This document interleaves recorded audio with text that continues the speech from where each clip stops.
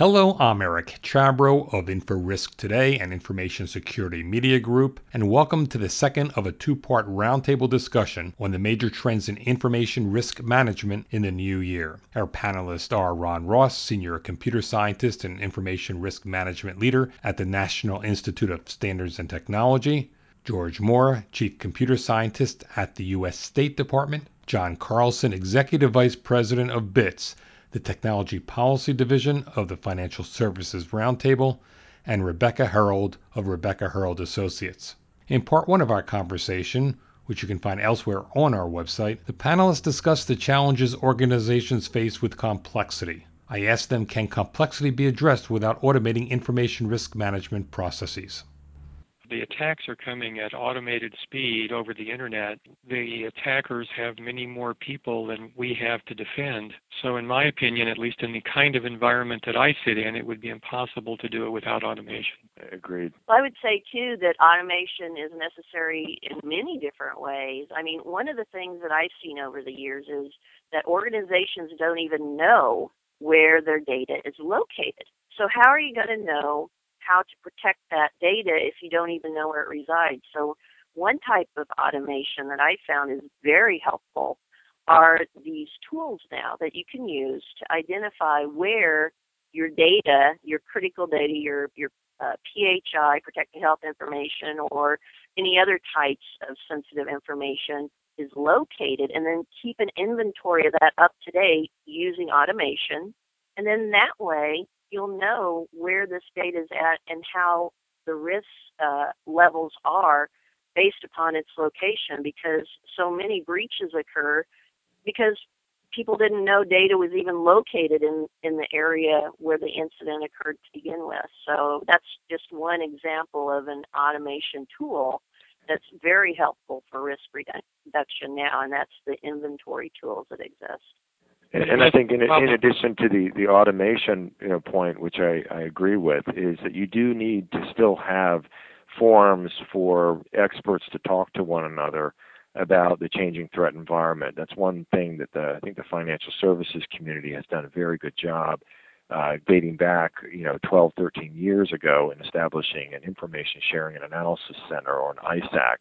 And our ISAC is a forum for experts to get together and talk about, more or less on a continuous basis, about the changing threat environment and tactics for how to respond.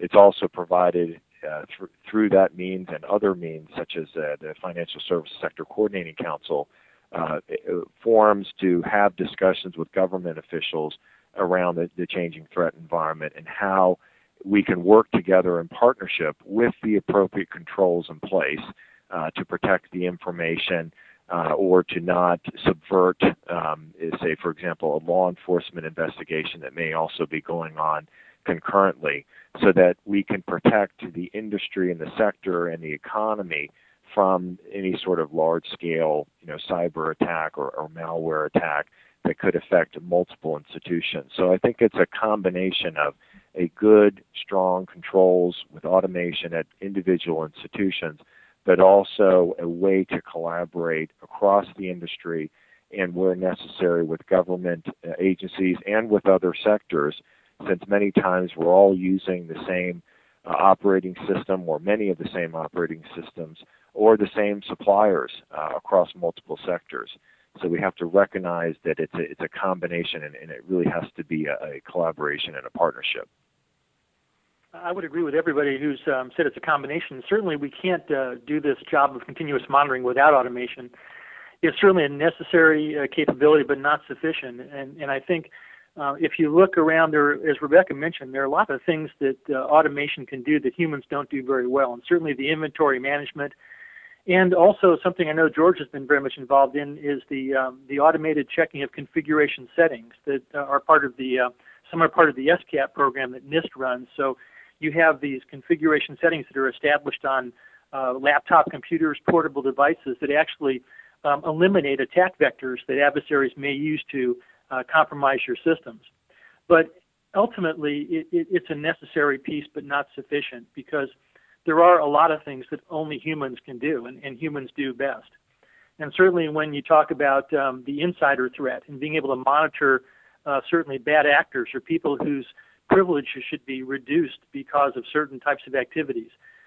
There's a whole series of things in the management and operational space which are also very much amenable to continuous monitoring, not with automation, on a regular basis as determined by the organization. But I think the combination of these activities really will work well to do what we would call a very robust continuous monitoring program.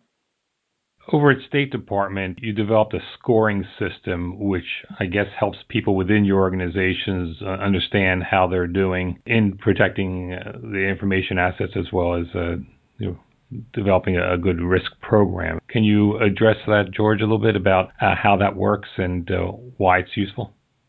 Sure. Our system focuses currently mostly on technical risks. I'll talk in a moment about non-technical risks. Right now, we score those mostly as vulnerabilities. How much in an isolated, if this vulnerability existed or this weakness by itself, how much would that be? And we start with the common vulnerability scoring system that was developed by NIST as a basis and sort of adapt and expand that to some other areas to look at actual vulnerabilities from the National Vulnerability Database that would be on the machine, missing patches, configuration settings, old passwords, lack of training, and a number of other things. We try to put those in a way that we can simply add them to get total risk on a machine or across a segment of the network and assign that to the people that are responsible. And we convert it to a simple letter grade based on something like the average risk per machine. That's not exactly it, but it's close to that. The thing about the letter grade is that it lets managers who are not computer security people know how much they should focus their IT resources on the actual technical risk. We've been working with Ron Ross in his risk management framework on trying to move that up a level from what he described as level 3 up to level 2. That first section focuses mostly on inputs to security or fixing individual controls. The effectiveness measure approach, which we're starting to use, focuses on 15 key outcomes that the security system needs to achieve and specific ways to measure whether or not we're effectively achieving those outcomes. One of those might be, as an example, keeping unmanaged hardware off the network. So making sure that for every piece of hardware that's on the network, or piece of software for that matter, that you know who is managing it, and then you can assess whether they're doing a good job, but first you have to know who that is. The assumption being that if you have something that's not being managed, it's going to be a really big risk, and you need to get it off the network. But anyhow, there are about 15 of those, and by measuring those, we can determine whether or not we need to take a detailed look at the individual controls that make that overall result occur. The effectiveness of that, especially in dealing with non-IT managers, how's that worked out? We found that it's very effective in getting the non-IT managers to care about security, because most of our ambassadors overseas have never had an F in their life, and if they suddenly get an F on security, they want to get it fixed. And they can understand that, whereas if we send them a long technical report listing things like cross-site scripting, they have no idea what we're talking about, and it just doesn't work from a managerial point of view. But we also think it's very important not just to measure the inputs to security, but to find ways to measure the end result. And we don't know how that is going to work out yet, because that's still an experimental process, but we're very hopeful that'll be valuable. One of the things that I think this conversation points to is some of the challenges that we all have in terms of communicating the risks, communicating what individuals, executives should do in order to respond to the changing challenges. And in some respects, the technology community has created its own language that has made it very difficult to have those types of conversations with on the consumer on one hand, in terms of safe computing or safer computing practices, to the senior executives that will be the ones that have to fund or authorize the funding of different initiatives that are out there. So I think that's an ongoing challenge that we in the IT industry and the technology community need to do a better job to communicate on both ends of that spectrum. The other thing I would like to talk about that I think is of importance as well is the need to focus on kind of infrastructure as well as policies. And that's a space that we've focused quite a bit of time and energy over the years in terms of trying to work with other responsible parties to solve various problems. Example, today we're working very closely with ICANN. This is the non-for-profit that oversees the names of the Internet, and they have a proposal to establish an unlimited number of top-level domain names. And we, for many years, have advocated that ICANN needs to do a better job to ensure that those domains that are associated with financial services have stronger security controls so that we can protect consumers, or that they won't be confused that they're going onto a website that may actually not be a bank, but may be a fraudster. And so those are the type of examples that we need to work in partnership with different organizations to build security into the infrastructure, including software assurance and software security. That would also go to cloud computing and the need to have greater assurance that if you are doing functions or activities via cloud computing, you have a recognized level of assurance that those activities are secure and safe and that privacy is protected. I wanted just to quickly follow up on what John just talked about. I think, we have to make sure that we don't hold ourselves hostage to compliance activities. I know in things that George Moore and John Stroifert have been doing in the State Department, thinking out of the box is really a big part of that whole initiative. And I think one of the things we can't lose sight of is the innovation is critical to cybersecurity, our whole business. We have, and this brings up, I think, John's point about public-private partnerships. We need to work closely with industry in this partnership so we can take advantage of the wonderful innovations that come out of our private sector companies, and we can take advantage of those new techniques and technologies. That's really important.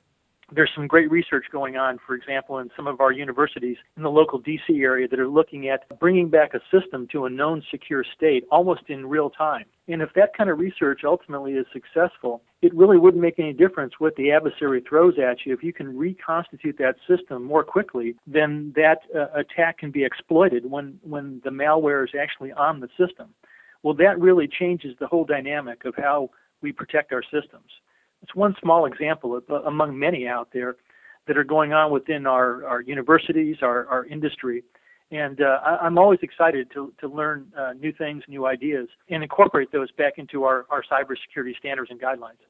One thing I failed to mention a moment ago when we were talking about how to use scoring is that we were also able to measure the impact of using the scoring. When we did this at AID, we achieved a 2/3 reduction in risk the first year, or the first 6 months actually. In the State Department, we got a 90% reduction in the first year. So that not only can you use it to motivate the executives and to provide information to the technicians about what to fix first, but you can use it to measure the overall reduction in risk and determine whether you're having an impact.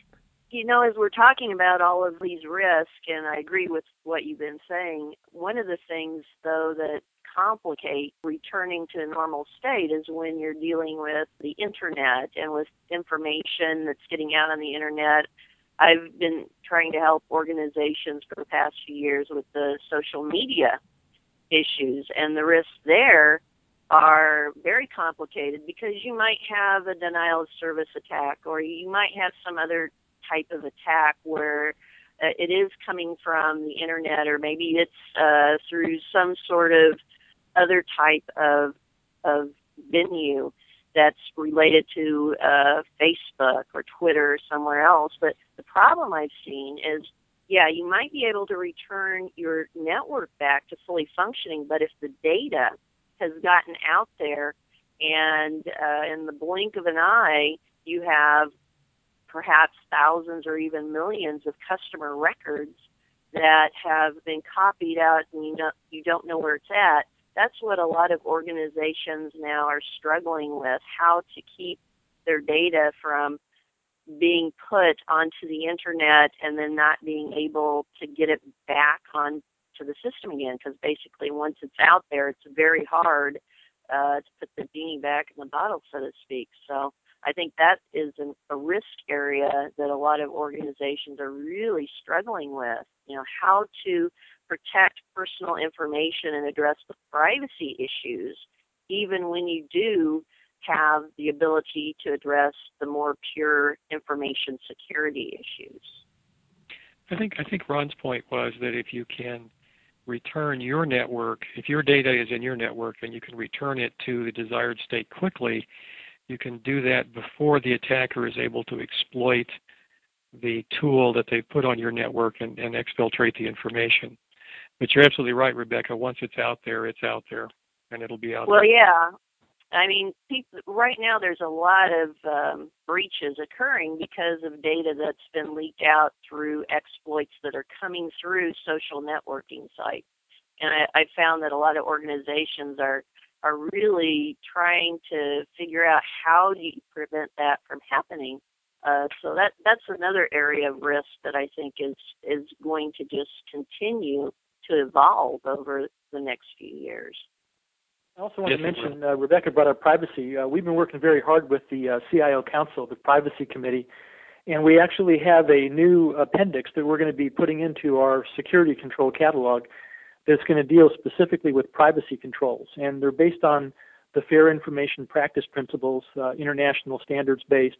Again, we're trying to elevate the whole discussion of privacy to the level that we have in our security control catalog, so those controls can be understood and be implemented by organizations across the federal government. So again, that's a very important issue, and I'm glad Rebecca brought that up. Yeah, and that's just an FYI for you, too. I mentioned earlier about the smart grid. That's something back in June of 2009, one of the first things I had our group do is a privacy impact assessment. So if you look at NISTR 7628, we have a whole volume in that document that is dedicated just to privacy. And right now, our group is actually creating privacy use cases that the energy sector will be able to use then to help ensure privacy, like you were saying, mapped to the FIPS, is in existence and is being addressed, so those things don't get overlooked. Yeah, exactly. We're coming to the end. Feel free to have some concluding thoughts. Ron? Well, I think our focus in everything we're doing now is to try to work with our federal agencies to operationalize the cybersecurity standards and guidelines that we produced in the FISMA project for the past 7 or 8 years. Certainly the focus is shifting from the details under the hood, where we're chasing every single vulnerability, to going back up to the 3 tiers that we described earlier, where we have a focus on cybersecurity governance, risk management governance at Tier 1, a good enterprise architecture implementation with a good cybersecurity architecture at Tier 2, and all of those activities then informing how we develop, upgrade, and build our information systems down at Tier 3. I think a lot of what our CISOs and CIOs face today, we're in some sense asking a lot of folks to defend systems that are indefensible. And we're going to try to focus a lot more on building a better product and system upstream. So the things that we have to deal with downstream are a little bit easier to handle. That complexity, reducing complexity, looking again at connectivity. Does everything have to be connected to everything else? Probably not. And then the cultural issues that are associated with every organization. Those are the kind of the 3 C's that don't come up on the threat radar a lot. But we're focusing an awful lot on those things to help try to impact the kind of security that we have within our federal agencies today. George? I think what I take away from what our colleagues in the health and financial sectors said is that we really have similar problems. We have similar kinds of attacks. We've often found that the effective solutions are similar as well. And as our economy becomes increasingly dependent on our online activity, these information issues create a significant risk in a number of areas. There's social disruption, economic disruption. That might either be intentional or accidental even. But because this risk is so important, an environment where governments and the private sector work together to find these solutions is going to be a lot cheaper and more effective than having us all have to reinvent the wheel separately. So it's really great that NIST has already done so much along these lines, and it's also good to recognize that we need a lot more cooperation and work along these on all sides. John? Yeah, I would just kind of close by saying that our focus is on protecting consumers, which include businesses as well as our member financial institutions. And so it really starts with understanding the changing risk environment, putting into place controls to mitigate those risks. And increasingly that results into the need for partnerships and collaboration with many different parties with a goal of trying to build in security into the infrastructure, into the policies, into the procedures. I think we also are potentially in a period where there could be substantial new legislation with respect to cybersecurity requirements and controls, and perhaps even opportunities to expand significantly the sharing of information between the government and the private industry. So all those things need to be done in a way that really protect, the infrastructure, protect, the privacy of individuals, but also is reflective of the changing risk environment that we're currently dealing with. Rebecca? I agree. I mean, with all the tips that have already been given, definitely we need that framework. We need the collaboration. Learn from what others are doing and also work with them. Use the tools and automation where you can. Definitely you need to have a good governance structure in place, and you need to make sure that the folks who are managing your information and your systems know what they're doing. And I guess the other thing I want to emphasize is what I have found over the years to be such a weak point, and that's the business partners. And again, one of the things that I'm really trying to do is to make sure that those small and medium-sized businesses, who I think are a huge Achilles heel for a lot of organizations that are working with them, I want to make sure that they understand what they need to do to protect the information that they're processing for their business partners. So as you are thinking about risk management, don't forget about your business partners. You need to make sure that they aren't leaving a huge hole through your back door, even when you have everything locked up elsewhere. So that would be one thing I'd like to pass along that might be a little bit different than what's already said. Well, obviously, we just touched on the surface of what I hope to be many future conversations with all of you. I'd like to thank Ron Ross of the National Institute of Standards and Technology, George Moore of the State Department, John Carlson of BITS, and Rebecca Herold of Rebecca Herold & Associates. For Info Risk Today and Information Security Media Group, I'm Eric Chabrow. Thanks for listening.